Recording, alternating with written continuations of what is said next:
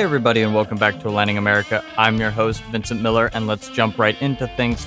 First of all, we have Matt Gaetz, everybody's least favorite Florida Republican representative, back in the national news. Why? Well, because, as you may remember, yes, he is a Republican representative who was known as the sole vote against the sex trafficking bill that passed the House not so long ago, and is also somewhat known for adopting in some weird stunt, perhaps, but now seems to give a bit more insight.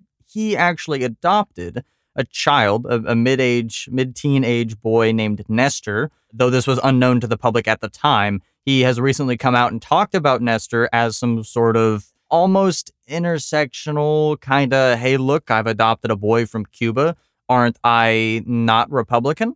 That's kind of the play he makes towards the centrist votes. It does seem to work a little bit, as he is very obviously a representative and has won his elections. He is currently, however, under investigation for being involved in a possible sex trafficking case, which now, of course, that sounds horrible, and it is. We'll talk about it in great length today, but it does seem to hinge on a technicality, that being, of course, that it seems in a past relationship with a 17-year-old girl, Mr. Gaetz actually paid for his and her plane ticket, which is technically qualifying as sex trafficking, as he was not a minor and she was, and his payment of her transportation is, by dictionary definition, sex trafficking, as they were known to be in a romantic relationship, which again does seem to confirm that there's some questionable actions going on. He claims he is the victim of an organized criminal extortion involving a former DOJ official. He believes that the Department of Justice is out to get him,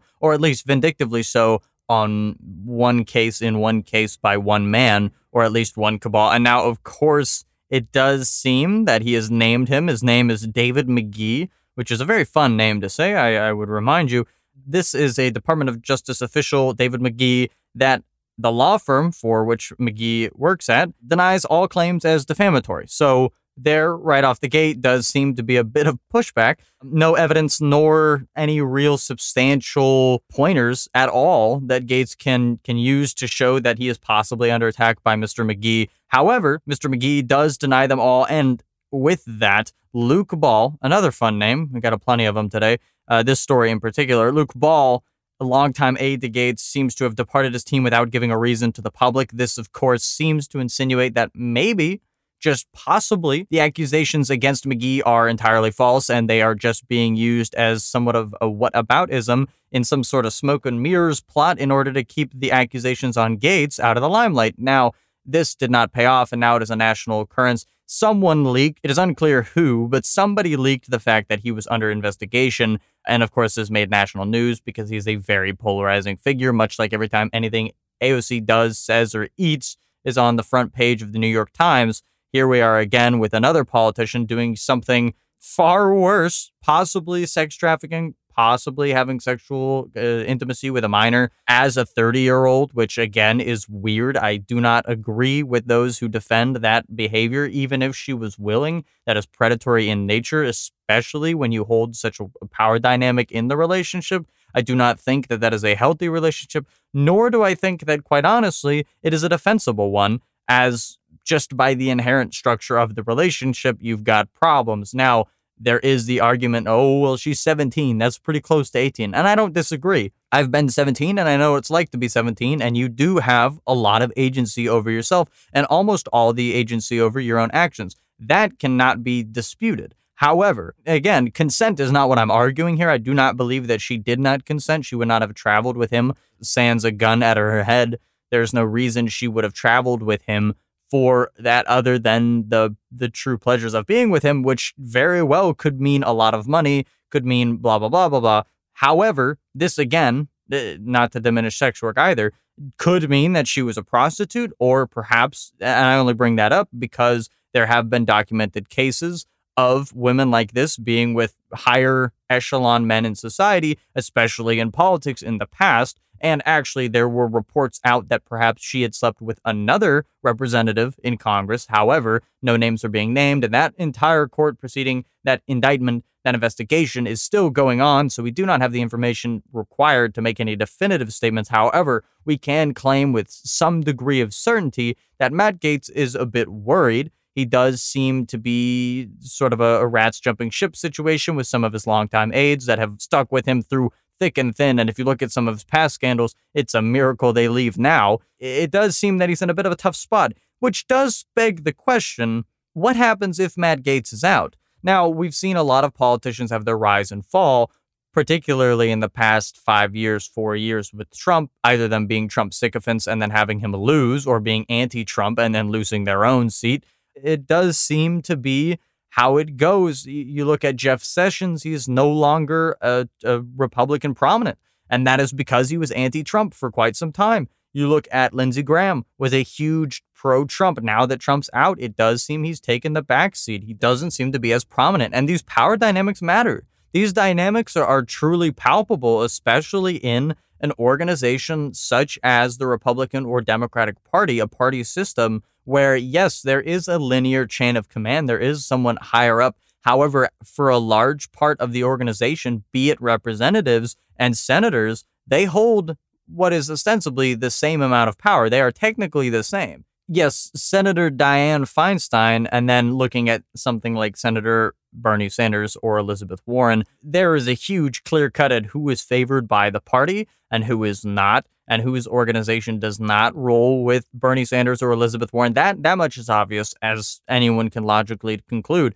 However, that doesn't mean that just because there is pure favoritism within the party system, that does not mean that they do not get to exercise the same strength and control over at least their own agency. Does show when you see people go out and do more brash things than you would imagine the party would let them, be it going out and voting against the party on a bill you're particularly heart set on, or abstaining from a vote when you feel they have not given you enough in negotiations. These things can all be demonstrated. This level of power can all be demonstrated. And so it does show that each individual senator and each individual congressman have a great deal to bring to the table, as they are all representatives. They all technically hold the similar amount of power. So if you look at Matt Gaetz, you look at other Republican representatives and senators as party politicians, as faces of the Republican movement, the populist movement in the wake of Donald Trump, you see people like Matt Gaetz who do seem to want to take the helm.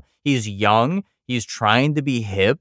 He does seem more in tune with younger culture. He tries to play at that. Is it going to work? Well, maybe not. It may have. However, now he's kind of not going to make that work because, well, he might go to jail. Also, in this story, not just to harp on Matt, it does look like, again, unconfirmed and non-specific. However, other representatives within the state of Florida seem to have been in on a bit of a game. Now, you may say, a game? What do you mean a game? Isn't politics the game? And you're not wrong. However, this game was much more childish, much more like a high school football team than a state legislative branch. That, of course, being a game to see who could receive the most sexual favors from female coworkers.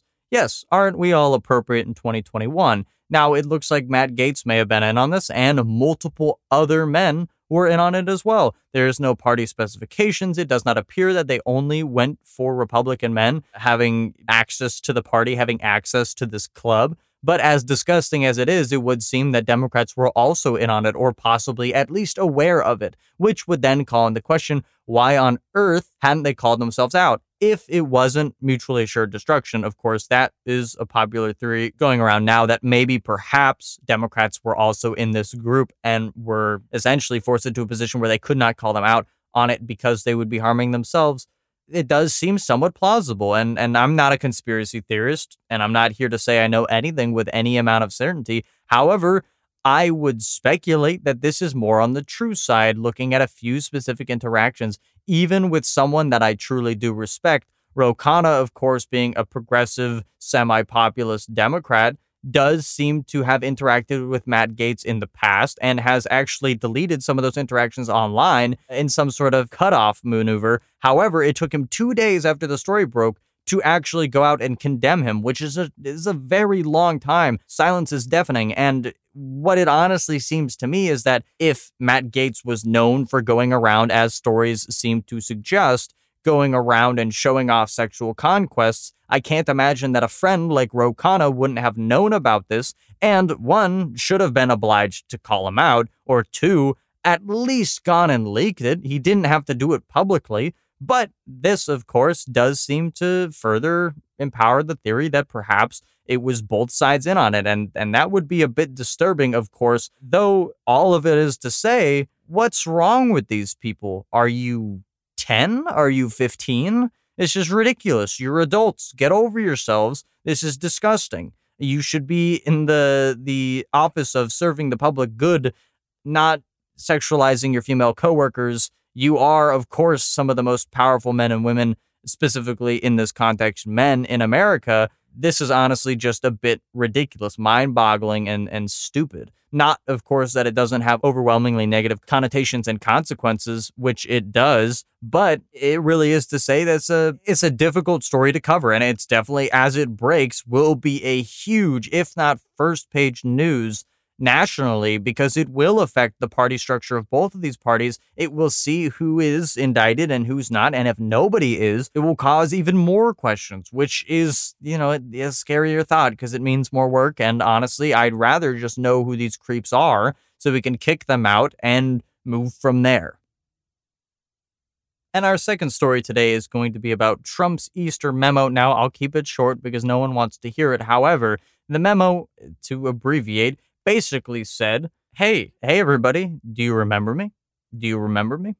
Do you remember me? Because in the entire length of the very short memo, all it seemed to do was lament the fact that the media was not constantly covering him. There was not a 100% media presence at every single event that Trump seemed to give. Though, again, I haven't been hearing about many of them, and I'm very pleased with that fact. He is no longer the president. Stop putting fuel on the fire. It's ridiculous. So I agree with this strategy. I am 100% behind the fact that you should not be covering him because all he's doing is endorsing people he'd endorse and calling out things he'd call out. Trump also called for the boycott of the MLB All-Star Game, which was moved out of Georgia following a very controversial law put into place by Georgia lawmakers who have now made it a crime, in typical Georgian fashion, have made it a crime to give food or water to anyone in line for voting. Now, of course, you may know famously some of these lines in Georgia, which have been historically repressed in order to keep the black vote down and to make sure that Republicans could continuously win elections in classic fashion with gerrymandered districts and difficulties to do either mail voting or in-person voting, these both being difficult in Georgia. Though in many segments of African-American communities, you saw 11-plus hour lines to vote. That's ridiculous, reprehensible, and undemocratic.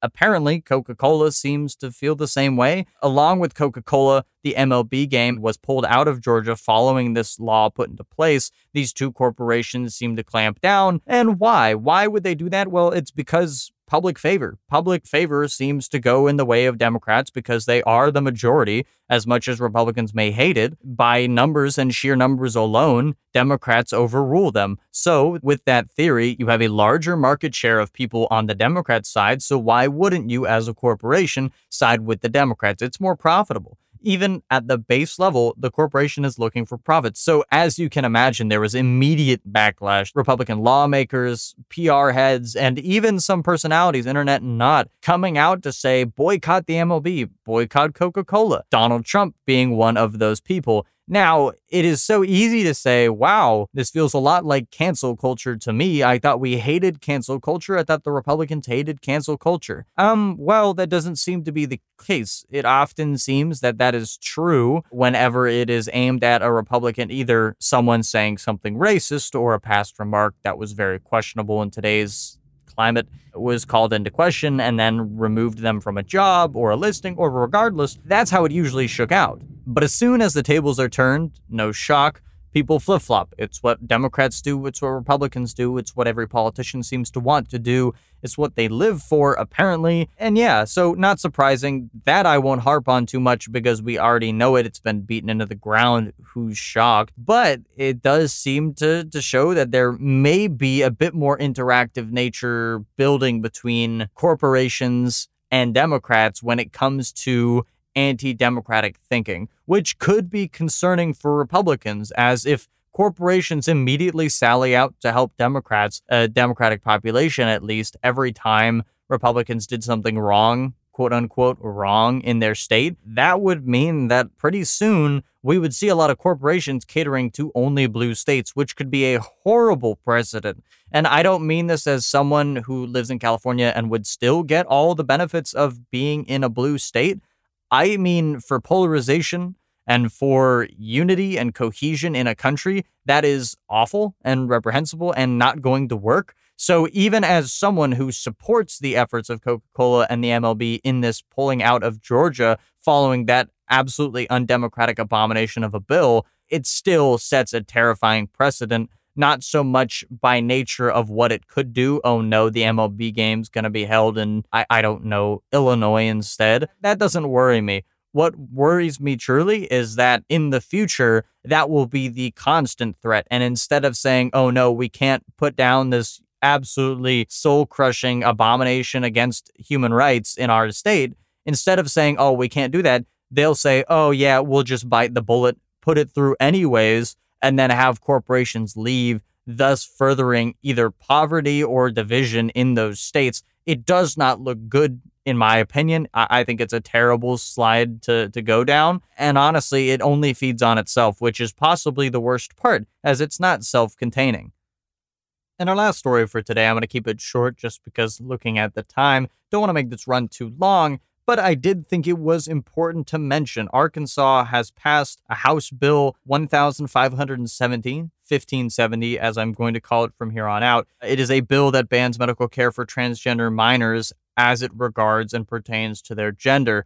This does mean hormones and general acclimation to either gender in transition or post. It actually did surprise me when I opened the story. I saw that Arkansas had moved forward this bill, and I said, wow, how depressing.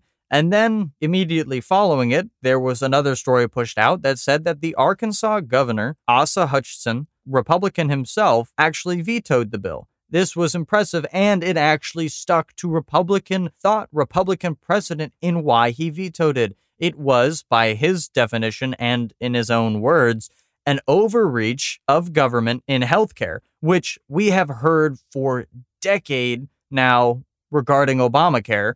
It has actually been ridiculous how long we've been hearing you can't do this, you can't get government in healthcare, and then they do want to push through stuff that stymies healthcare for those who want it / need it, especially these youths who are so susceptible to danger, be it self-harm or harm from others.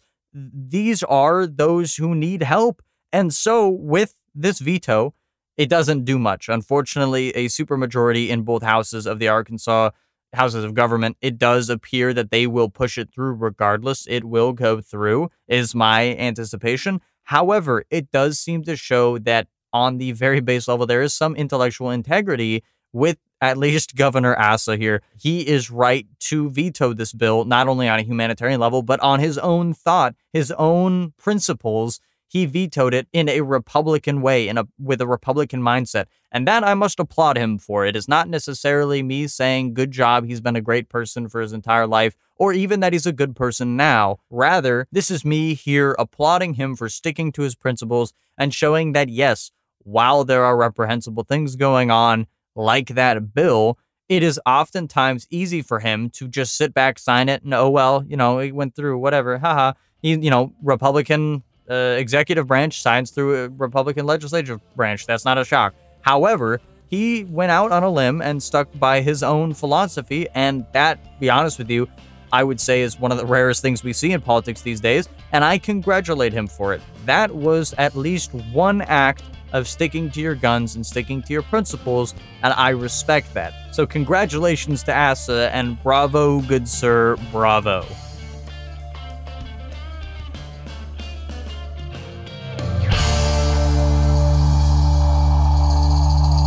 Thank you for listening through to the end. We'd really appreciate it if you check us out at Aligning America on Instagram and Twitter. And if you really enjoyed it and want more content like this, be sure to head over to our Patreon to ensure we can keep putting out episodes, changing hearts and minds one podcast at a time. Thank you.